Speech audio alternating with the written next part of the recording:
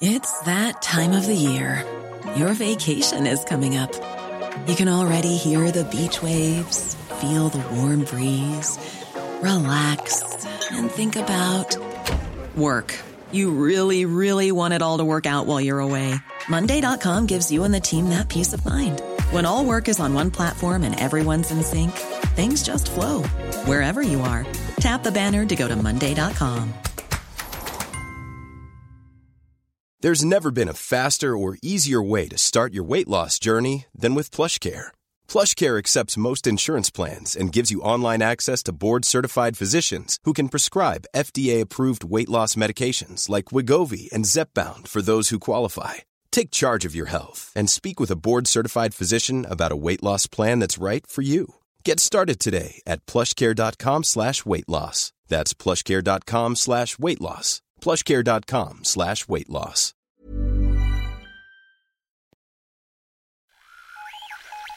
What in the world is happening on Wall Street? Economic indicators. Who knows where this is going to end up?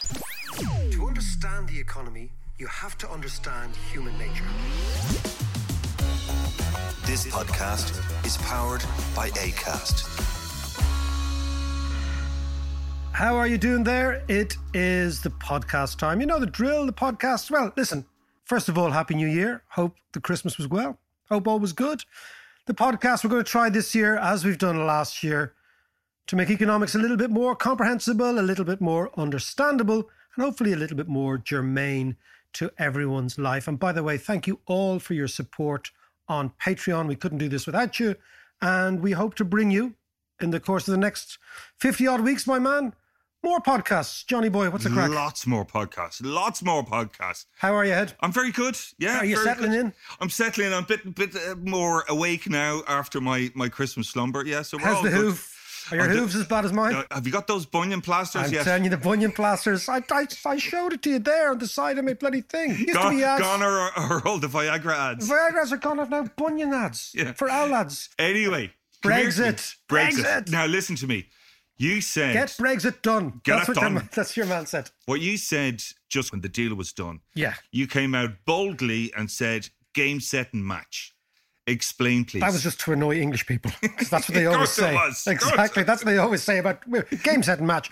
No, what I wanted to say was that at the time there was this... Look, one thing's very, very clear is that you can never, ever base your economic, political, social, commercial worldview on no change. Right? Yeah. So Brexit happens. It's an event that changes the world, right? But what happened in Ireland was the narrative, the story of Brexit was taken over largely by public servants, right? From the department of this, that and the other, who said, oh my God, Brexit's a disaster. Brexit is just a thing. It's like anything that happens. It's a change, right? Yeah. So you have to deal with it. And my idea was, yes, it was better for us 4 years ago before Brexit. But then it happens, and the question is, what was the worst case scenario after the British voted? And what was the best case scenario for Ireland, right? Yeah. We have migrated from a situation where we could have had a border in Ireland, a hard border in Northern Ireland, which would have solidified Brexit for Ireland. It would have taken Northern Ireland out of the EU completely, and it would have inflamed yet again ideas up there about sovereignty and nationalism and whatever, which we'll come back to. Right? Yeah. Britain could also have managed to get a deal whereby they could actually have undercut everybody in the EU. So the idea that the EU would have atrophied, the Brits would be able to drive a coach and horses between France and Germany, and they could have got the deal, which meant they would cherry pick, which is what the Brexiters talked about all the time. This idea of the easiest trade deal. And in the end, frankly, the Germans were at the other side of the table. They put their hand under the table, grabbed the Brits and squeezed. And that's what happened. An Angela Merkel squeeze. An Angela Merkel squeeze in your nether regions. You're not going there. Just your voice is going up like that. But what basically happened was trade deals are always about size. Size matters, John. Right? Right. Now, the partner that comes to the table with the biggest economy, the most trade, etc., wins. That's just the way it is. Because they're the ones that can walk away. Right? That's the first thing. So, one, the borders and the Irish Sea, good for us. Yeah.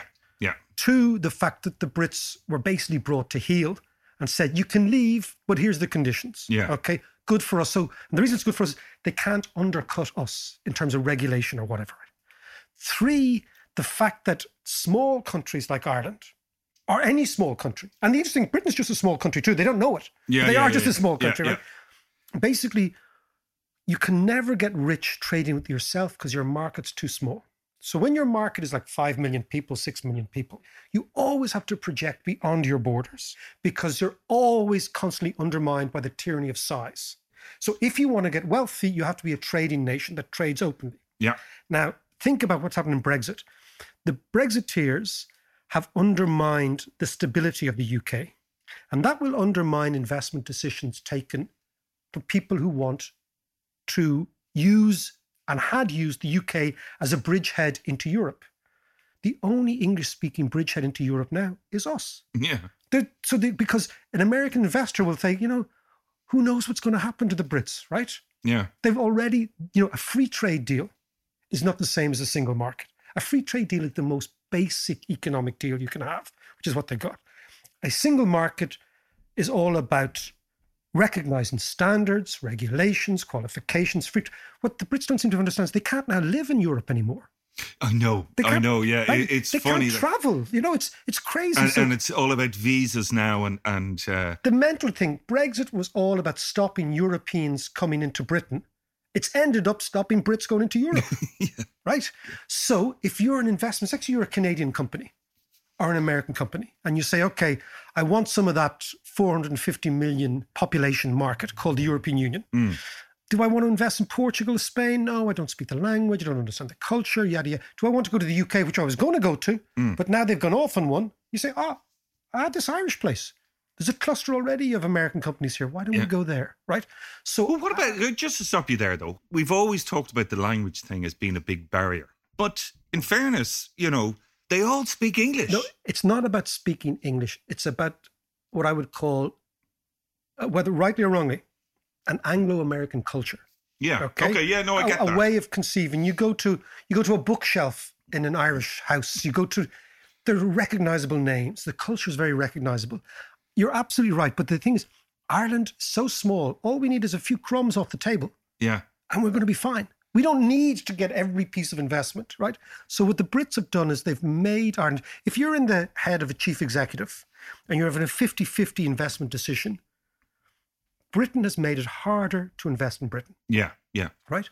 So we are going to get a disproportionate bit of that upside. And all we need is a tiny bit of that upside because we're a population, even including the North, which we'll talk about, of 6.5 million? The UK is 60 million. So we're tiny, right? Yeah. So they're very important. The other thing that's important is what the Brits also wanted was also to undermine the EU, right? They were hoping that they would go first. And in the mind of some of the more extreme Brexiteers, they would lead the charge for the destruction of the EU, which would have led to massive economic and financial convulsions in the European Union. Who would have benefited? The City of London, which they always do. The City of London always benefits when shit hits the fan. Yeah. Because capital flows go all over the place and people like Rees-Moggs hoover it up. Now, the Brits don't even have a deal on services. So think about it. The Brits now have a deal on manufacturing. Yeah. There's no deal on services yet. What does that mean then? So we don't know. The City of London, take for example. Could all the banks take flight then? Of course they could. The biggest no-brainer for the City of London has always been managing the pension funds of Europe, right? So let's say the German pension funds or the French pension funds, right? Basically, the French people pay into a pension fund. Let's say there's €1 billion in one fund, right? Normally, that stuff is managed in England, in London. Yeah. It's called the passport, right? So you can passport financial services into every area. There's no deal on that yet. What happens if the European Union says, do you know what? You're not going to get a deal on this. All those pension funds will either go back to France or Germany, or they'll go to somewhere else in the European Union, which has got banking infrastructure and financial infrastructure, right? Again, this is an upside. What kind of deal do they need, though? When you talk about a deal, what is that deal? The problem for the Brits was the following. It was very simple for the European Union to give them a trade deal. Why? Because the European Union has a massive surplus in trade. Yeah. Okay, so the Europeans sell much more to the Brits in terms of cars and hard stuff, right?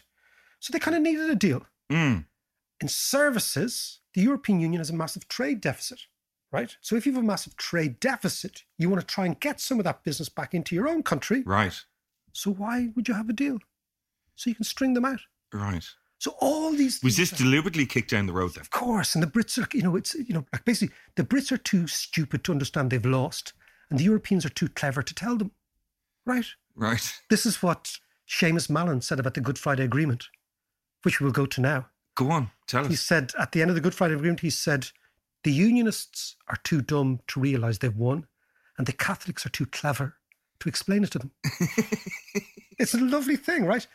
But one of the big changes in this country, one of the big changes for Brexit, there was a potential for a disastrous Brexit that would have impacted on us really, really badly on us, right? Yeah. The minimum trade deal is great for us because agriculture, which is what we export to the Brits, Yeah. tariff-free. So we got that, right? So no tariff, right? And yet the services industry, it's still up to play for. But more interestingly, I want to talk to you about it, is that what's going to happen in Northern Ireland? You know, because the UK have thrown those constitutional cards in the air. So let's go and talk about the North, because that is the big change. And let's go and talk to Andrea Catherwood. I think one of the best journalists this country has produced, this island has produced for the last 25 years. ITN foreign correspondent, BBC correspondent. Now she presents Women's Hour on BBC Radio 4. Brilliant. A great head from Belfast. Let's talk to her. Andrea, how are you, darling? You well? I'm very well, thank you, David. I'm very well indeed. Let's talk about Brexit. What is your take? I mean, the last time we spoke on Brexit, we were talking about this constitutional issue, right? Scotland, Northern Ireland. Let's focus on that one again, because it is interesting watching the first BBC reports during the week about, January the 1st, January the 2nd, January the 3rd, and these, customs checks in Belfast. That in actual fact, it is now a reality that the border is down the Irish Sea. What's your whole take on this? Well, I think Brandon Lewis, the Secretary of State for Northern Ireland, he embarrassed himself rather on Twitter because he actually tweeted, there is no Irish Sea border. And the Irish Sea border was in little quotation marks. And he actually tweeted that while the BBC News was reporting on the 6 o'clock news, the border checks actually physically happening behind the reporter, in Belfast and in Larne. And it's really happening. I think at the moment, all sides, Brandon Lewis does a fantastic job in managing to get all sides in Northern Ireland sort of on side, because they all disagree with him, which is quite a rare feat really in Northern Irish politics. But I think people in Northern Ireland across the spectrum are really quite fed up by the idea that they were, whichever side you were on originally, this at the moment doesn't seem like good news. So if you voted to remain, as obviously we know the majority of people in Northern Ireland did, you're in a situation now where you've got those border checks that you didn't want. You've left the EU, which is not what you wanted. And yes, you're still in the, in the single market for goods, but you're still out of the EU. It's not what you wanted. It's not what you signed up for. And of course, if you're the DUP, then you're ripping because you've been betrayed. And, the whole thing, the whole reason that they ever wanted Brexit was so that there would be, if there, they would have this kind of sovereignty, this unalloyed sovereignty, this, and perhaps a harder border on the island of Ireland, which would have suited some people within the loyalist community, despite what they maybe said publicly. Certainly a lot of them privately thought that was quite a good thing. And obviously they haven't got what they wanted either. So nobody in Northern Ireland seems very happy at the moment. And therefore, to have the government at Westminster telling you that actually your eyes are deceiving you and there is no border, I think just compounds the idea that, you've been sold a pup, basically. So, I think that if there is a silver lining to this for Northern Ireland, then, and I think possibly there is, I think that hasn't really been made very clear yet. I think, there's only so much that people can absorb, and they're taking this in bite-sized chunks. So if you're a Northern Irish business right now, you're looking at what's going to happen today and tomorrow, and after the grace period finishes in 3 months or in 6 months, and whether or not you're going to lose that client in Aberystwyth that you've been trading with or whatever, and what you do next. So the idea of a kind of a bigger picture where perhaps there'll be some kind of direct investment into the north because they're in this kind of privileged position. While that all might be possible, it sort of doesn't feel that way when actually you're looking at the 10 or 12 different new checks that you might have at the border. Yeah, no, it seems on a practical level, there needs to be in the north a total mindset shift to say, who are we? How are we going to make a crust? How do we position ourselves? Can I ask you first about what's going on constitutionally in England, in Scotland now? How do you think things will play out now between the Scottish nationalists and the Tory English nationalists over the next, short while? I'm talking a year or two. It's nothing immediate. Yeah, well, look, I mean, you've got this amazing thing where Nicola Sturgeon is in pole position. She said, Scotland will be back soon, keep the lights on to the EU. That's what she said when they left. You've got this thing coming up, May the 6th, Scottish elections. That is then going to end up being a kind of a proxy for a referendum. And it looks like the SNP are going to sweep the board at Holyrood, right? And it's amazing, actually, because the leader of the Conservative Party in Scotland has actually already said that basically there's nothing he can do, he's which is extraordinary 6 months ahead of an election. So there's no way in the world that Boris Johnson is going to grant another referendum right now. And he won't grant it probably no matter what happens on May the 6th, because I think that we can assume at the moment that they're going to have a huge majority. The SNP will have a huge majority. So then the question comes, and this is where there is an interesting kind of split within the SNP as to what they do next.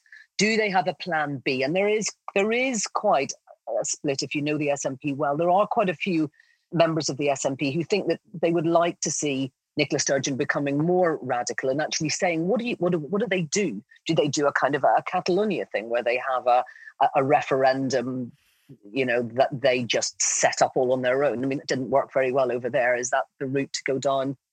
There's a lot of different views on this, but I think there is frustration amongst the SNP, amongst certain members of the SNP, and quite senior ones as well, that if they just say, okay, Boris Johnson, please can we have a referendum? They know that he's going to say no. And then what do they do?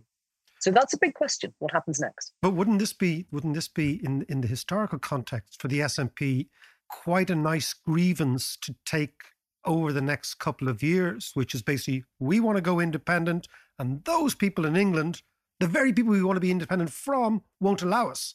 So that you do want, I mean, if you're the SNP, if that's what you would like to have a referendum while Boris Johnson is still in power. Absolutely, because he's your number one card. Rather than wait, because, for example, if Keir Starmer were to win the next election, so you've got a Labour government, I'm not saying that would solve many of Scotland's issues, and the SNP would probably say, if they were here, they would say no, that wouldn't make any difference. But of course, you want a Tory, Jacob Rees-Mogg, Boris Johnson.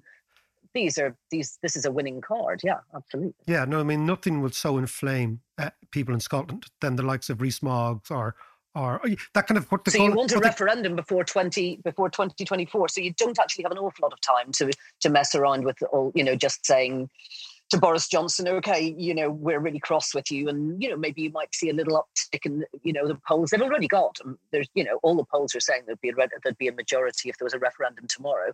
So I know that there are quite a few SNP members who are thinking, well, what are we waiting for? Now is the time to strike, while we still look at the EU and think we'd like to be back in there, before too much time has passed and people start just maybe getting used to the status quo.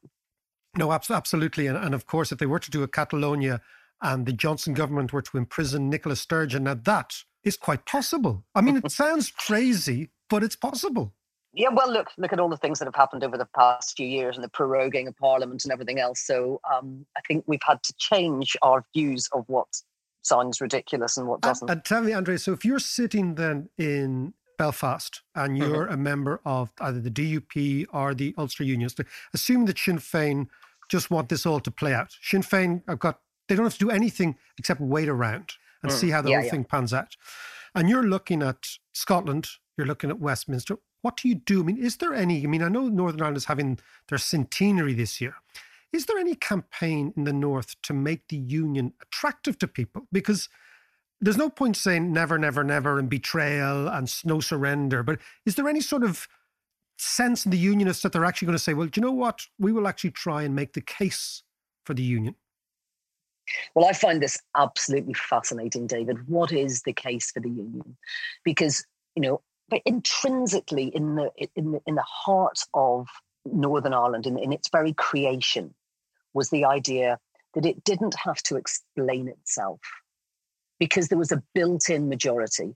The whole reason that we ended up with 6 counties as opposed to, for example, 9 counties and taking in the whole of Ulster was to make sure that majority of Protestants was enshrined. That 70% plus majority was enshrined.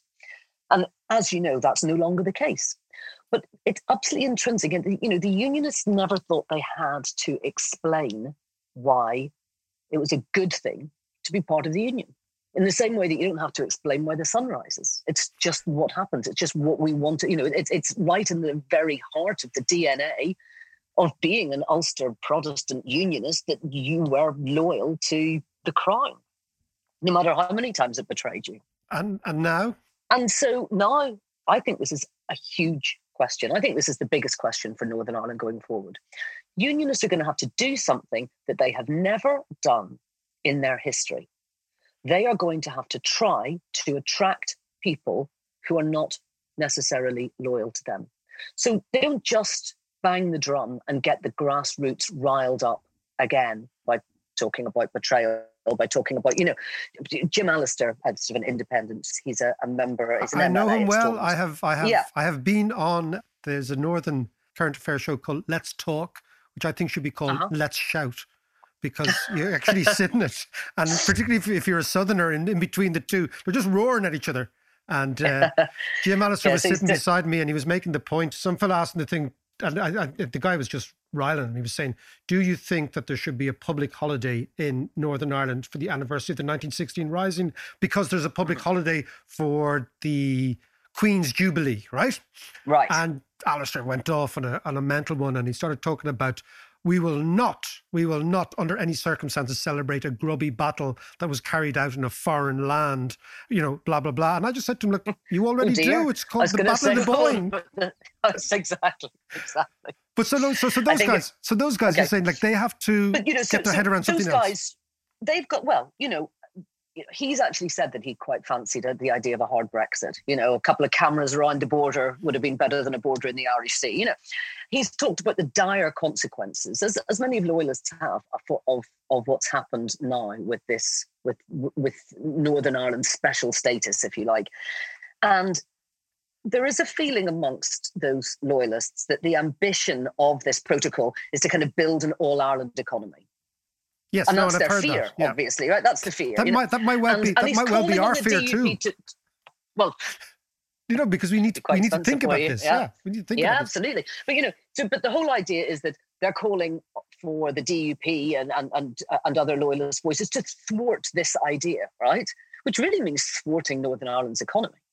Now, if you think that through, is that going to make the people in the middle ground, the kind of North Down unionists, let's call them, who voted to remain, by and large, right? But they're Protestant largely, and they'd quite like to probably remain within the union, but they also would have liked to be in the EU. And they could be persuaded either way. So is wrecking Northern Ireland's economy in order to thwart this fear of an all-Ireland economy, is that going to please them? No.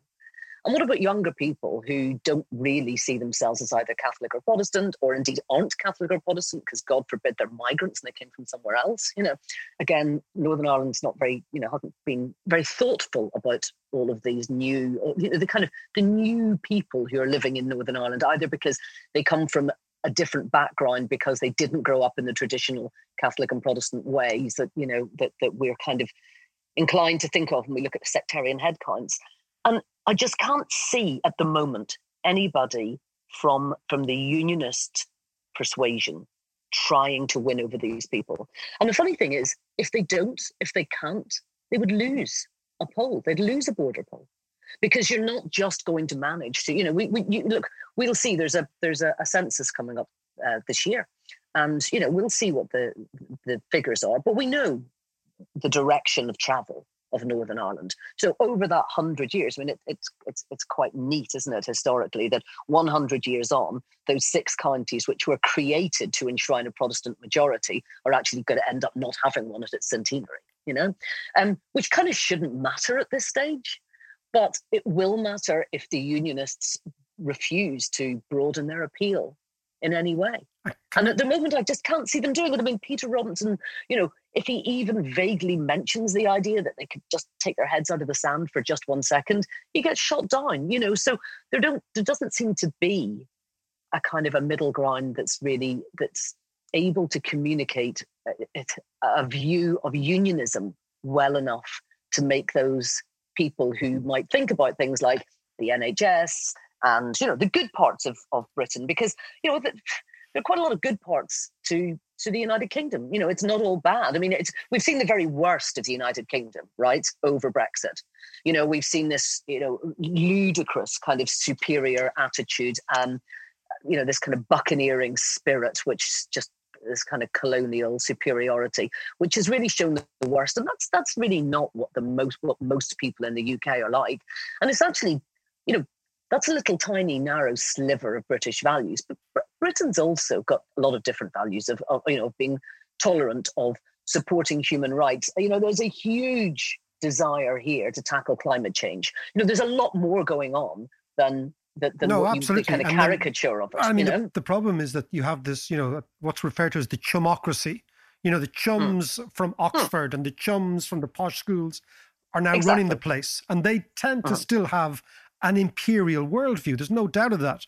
And as you said, the average English person, the average British person can't stand them in many cases and is not like that. But can we just end on this idea of whether or not, because I think this is the key issue, does a unionist leader emerge, not unlike a sort of an F.W. de Klerk in South Africa, who says, okay, lads, here's the way it's going. I'm looking at 20 years. I can only see it going one way. We now have to re-engage, not even re-engage, we've never engaged before. We've now to conceive, where do we go? Do you see that?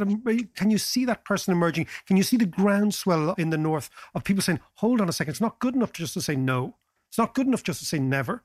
It's not good enough. We actually have to create something constructive, not for us, but for our kids and their kids, and some sort of exit strategy for them. I think, David, the issue is, and if you look at South Africa, it's there wasn't a middle ground in the same way.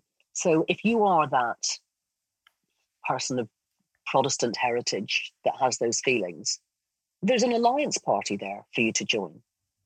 Yeah, absolutely. And they're doing very well. And they're doing very well. And they will do. I mean, Naomi Long is actually a very impressive individual.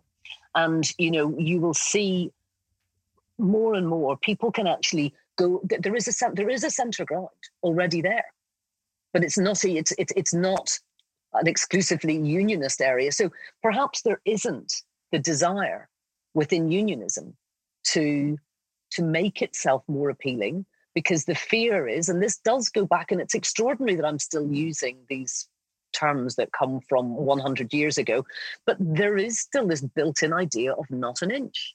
And if we give an inch here, then where do we end up? We end up in this all-Ireland economy. This is only going one way. Northern Ireland is never going to become more intrinsically aligned with the United Kingdom. They're not going to actually up sticks and, dump themselves in the River Thames outside Westminster. So it was only ever going to go one way. They were only ever going to become slightly less aligned. Now, we've seen that big time with the exit from Europe. Interesting things like Erasmus, the e-hit card. Is this a question of how, is this the end game? Is it by, 1,000 cuts? Is it rather than just a border couple? The Republic kind of uses all these soft power ideas, like we'll pay for your Erasmus, we'll do this thing. Yeah, I mean, that could be the way. So rather than just the big moment, it's just a gradual process of blending together. But by the time the big moment comes, maybe it's not such a terrifying big moment. You know, I mean, but I can't, the reason I can't see that one person arriving out of the, you know, the kind of the East Belfast ether on a white horse, you know, and saying, hold on, lads, we've got to change the way we are, otherwise we're going to lose Northern Ireland, is because I just don't know that they would be welcome at a grassroots level. And therefore, how do they become a leader?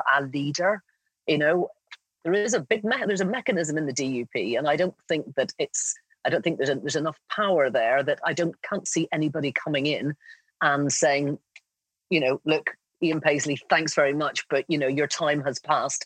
I'm taking over now. I don't think Sammy Wilson's going to roll over and say, okay, let's do it your way. I think we will leave it on the Sammy Wilson comment, which is, do you remember Sammy Wilson getting pictured nude in a field? I do. What was all that about? And now he won't even wear a mask. The man has got a propensity to take off anything that he's wearing. We will leave it there, Andrea. That was fantastic. David, lovely to talk to you. Great to talk to you, Tom. Really good. Cheers. Really good. Bye. Cheers, Andrea. Take care. Take care. Bye. Bye.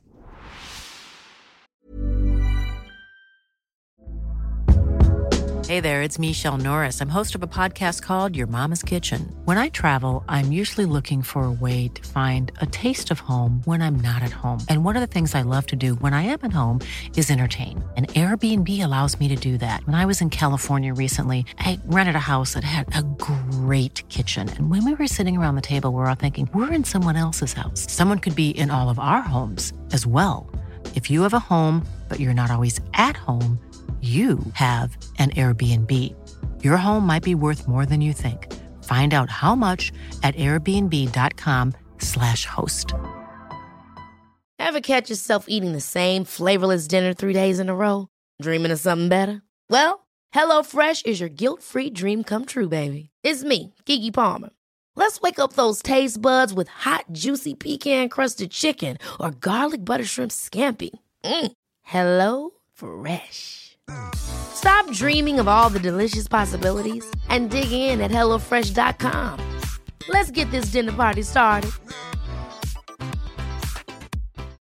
Millions of people have lost weight with personalized plans from Noom. Like Evan, who can't stand salads and still lost 50 pounds. Salads generally for most people are the easy button, right? For me, that wasn't an option. I never really was a salad guy. That's just not who I am. But Noom worked for me. Get your personalized plan today at Noom.com. Real Noom user compensated to provide their story.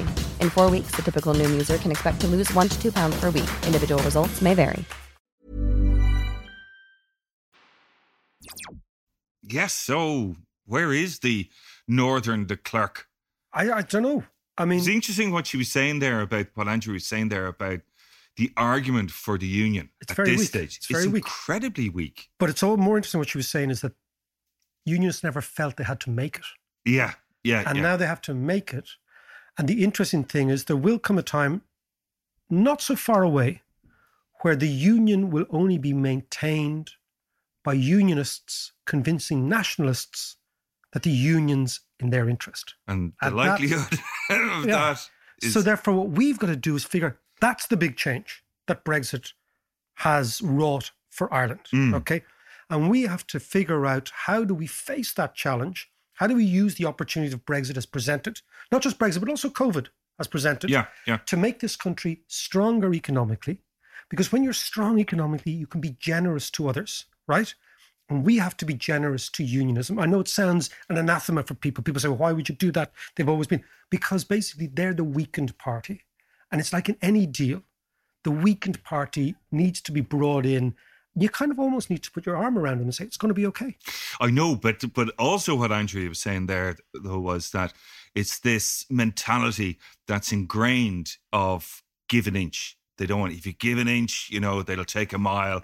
But I mean, in reality, though, you know, when you look at the Good Friday Agreement and you look at everything that has happened over the last while, including the Brexit and the new border, they've been given an inch all the while. They've been shafted all the time. Yeah. I mean, and it's just chipping away. But to stay with the South African idea, do you remember what Mandela did when he got out of prison?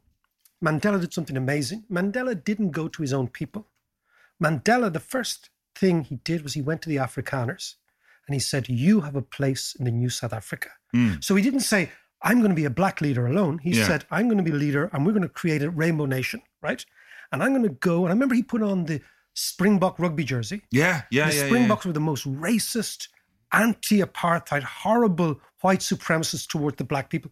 He put on the jersey and he said, I'm your man. Yeah. And we need to be as generous to them. So we need to go in amongst them and say, we understand you. I mean, it could be difficult to put on a Rangers jersey now, in fairness. But you might have to do Linfield. Linfield is the one, yeah. Trey Blay. Okay. But do you see what I mean? So we have to be generous to them in order for them to feel secure to come in to us. Because the way in which Britain is going, the English will abandon them very quickly. Yeah. And the Scots will go off on their own. Who's it that your man said, Stormin Norman, after the first Iraq war, be magnanimous in your victory? Yeah, or magnanimous even. That's what I said. Do you know what I said? Magnanimous. Because I always say this. I always say the same thing, magnanimous. But that's the idea. So then what do we do now? So it strikes me that, again, I come back to this idea. 40 years ago, Ireland did not have a pharmaceutical industry, nor a medical device industry, nor a software industry. We now have the biggest pharma industry in the world per head of population, the biggest medical devices, and the biggest tech. So we had no right to play in that game. But we did because we attracted companies in and said, look, here's a labour force. Yeah. Here's a tax break. Here's access to the EU.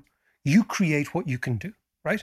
And we created these quite significant industries which have boosted incomes dramatically, right, in the country.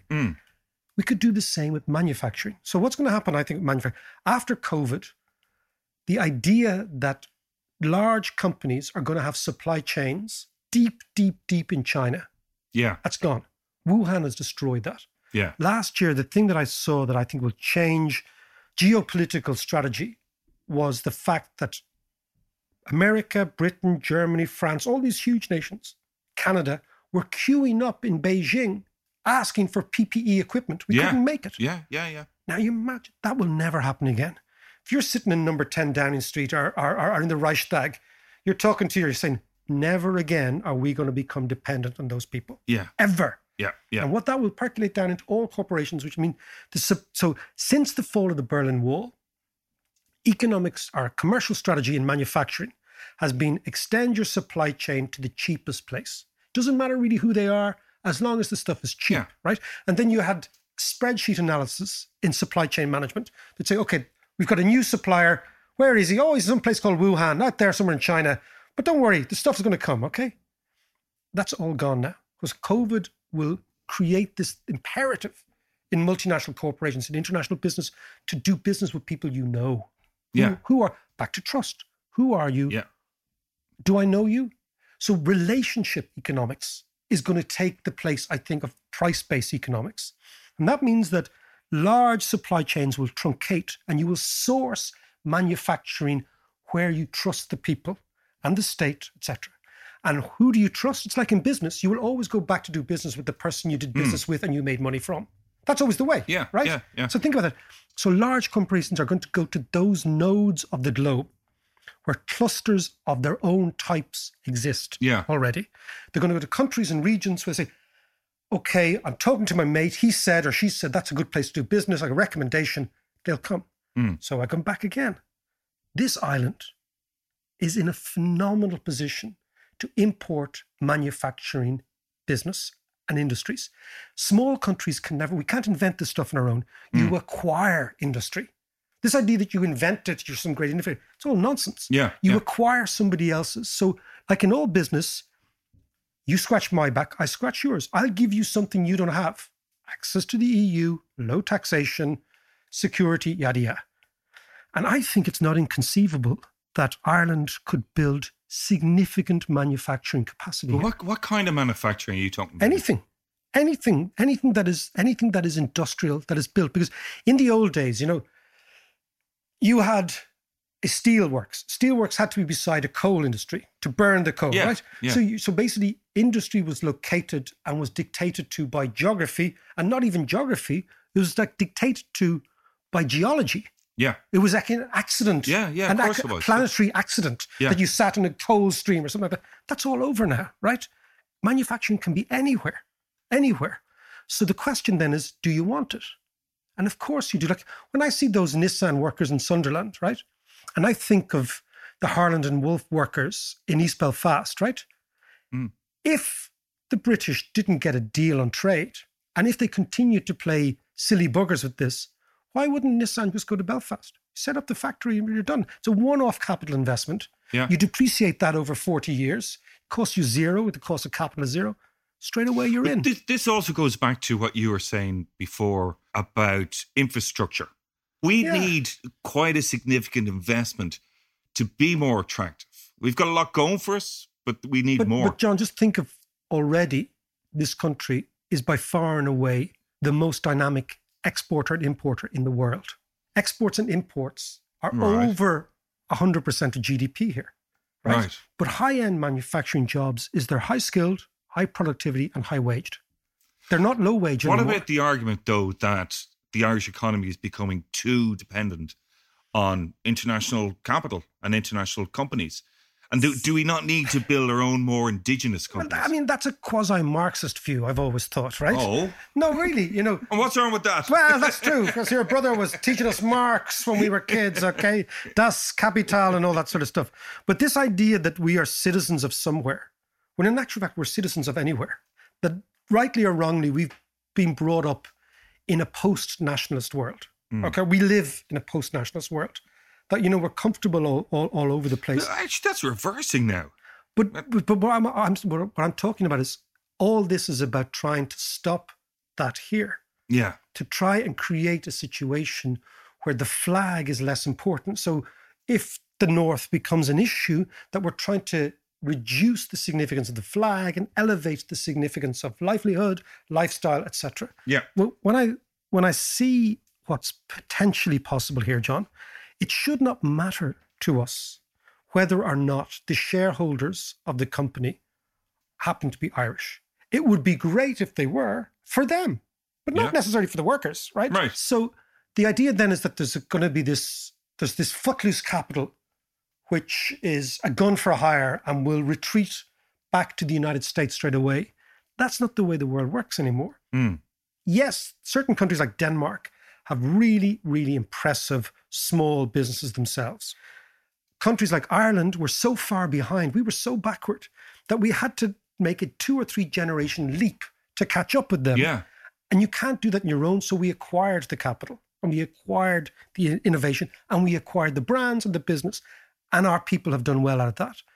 My sense is that the yearning for some sort of cottage industry that grows into a bigger industry, and that's in some way more sustainable, I'm not sure that that actually holds, because I think that when large companies put roots down in a country, they don't do it for 2 or 3 years.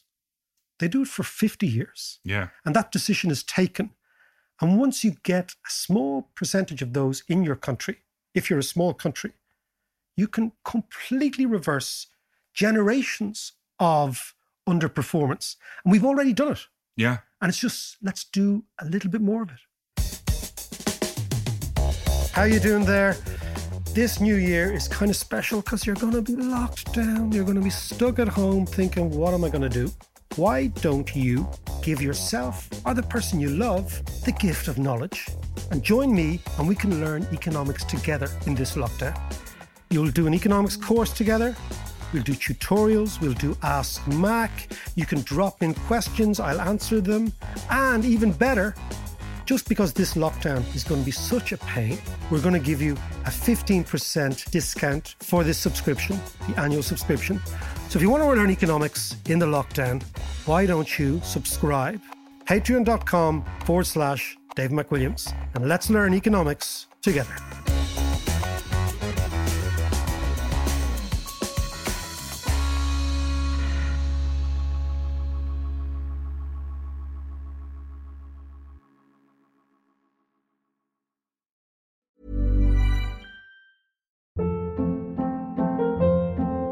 Hold up. What was that? Boring. No flavor. That was as bad as those leftovers you ate all week. Keke Palmer here, and it's time to say hello to something fresh and guilt-free. Hello Fresh. Jazz up dinner with pecan-crusted chicken or garlic butter shrimp scampi. Now that's music to my mouth. Hello Fresh. Let's get this dinner party started. Discover all the delicious possibilities at HelloFresh.com.